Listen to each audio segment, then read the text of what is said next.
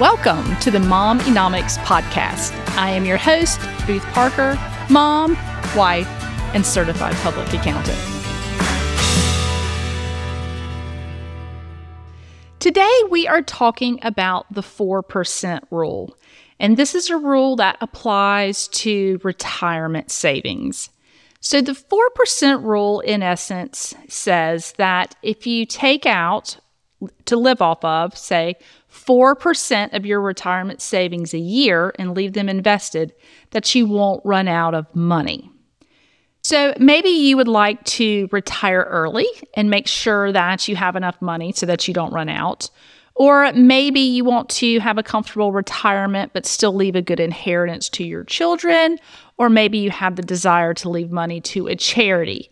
But regardless, you're not wanting to spend every last dollar that's in your retirement savings. So you live off of the 4% rule so that that money doesn't run out. Before you can make a plan to live off of the 4% rule, you need to define what your retirement lifestyle is going to be and how much that costs.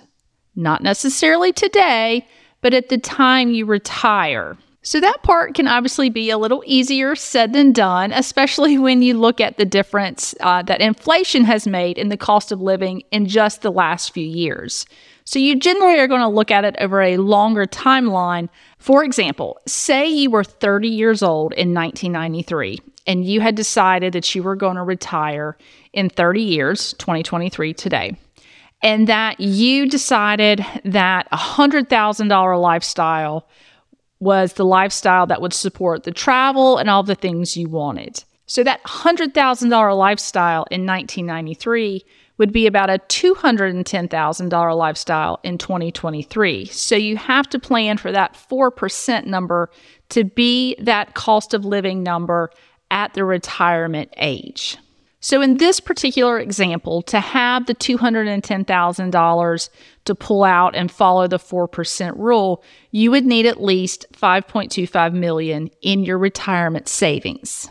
So let's look at another example. Let's say you are 55 and you have decided to retire early. You're debt-free, you're tired of the rat race, and you have $4 million in your retirement savings. So at the 4%, that would give you $160,000 a year. So that sounds pretty good, right, to live off of? But then you need to remember you're only 55 and you could easily live another 30 years. So from a historical perspective, that $160,000 you have at 55 would be worth about half that in a purchasing power perspective 30 years later. So you would be declining in your lifestyle. So you want to make sure you account for that when you're calculating your 4%. So maybe you would want to live off of 2 or 3% in those early years. You would still be in the $80,000 to $120,000 range in this example, and let those retirement savings continue to grow so that as the cost of living increases, you still can utilize the 4% rule as you get older and still not run out of money. Do keep in mind, though, that if you decide to retire early, you could have withdrawal penalties depending on the type of retirement or savings account you are utilizing. So just keep that in mind because some of those penalties can be 10% and it can really make a difference in the money you have in those retirement savings and the amount you can take out. So on the flip side, say you are a young adult and you're going to want to look at the 4% rule for retirement. That's kind of the plan you're going to have. The 4% rule can help guide you in how much you need to be saving to meet your retirement goals. So you do it kind of the same way. You define what that lifestyle you're going to want to have in a retirement. You look at it in today's dollars. You adjust it for inflation, and then you get your goal number that you're going to need to have to live off the 4% rule. So let's say you're currently 25 and you would like to retire at 60, and you quantify the dollar amount for the lifestyle you're going to want in retirement. And you quantify it in today's dollars, and that comes out to be $75,000. Once you calculate that for inflation, that number is going to be more like $178,000 at your retirement age of 60. So you would need about $4.5 million in your retirement savings to make that happen. So now you have your minimum goal number, that $4.5 million, that you can make a plan, a savings plan to achieve that number at your desired age 60 retirement number. Now remember, if you're retiring at 60, there's a good chance, and hopefully you will live another 20 to 25 years. So you may want to go ahead and increase that goal number. The 4.5 was kind of a minimum to get that lifestyle you wanted. So pushing it to say $6 million is going to give you a cushion for lifestyle, inflation, and all of those kind of things down the road.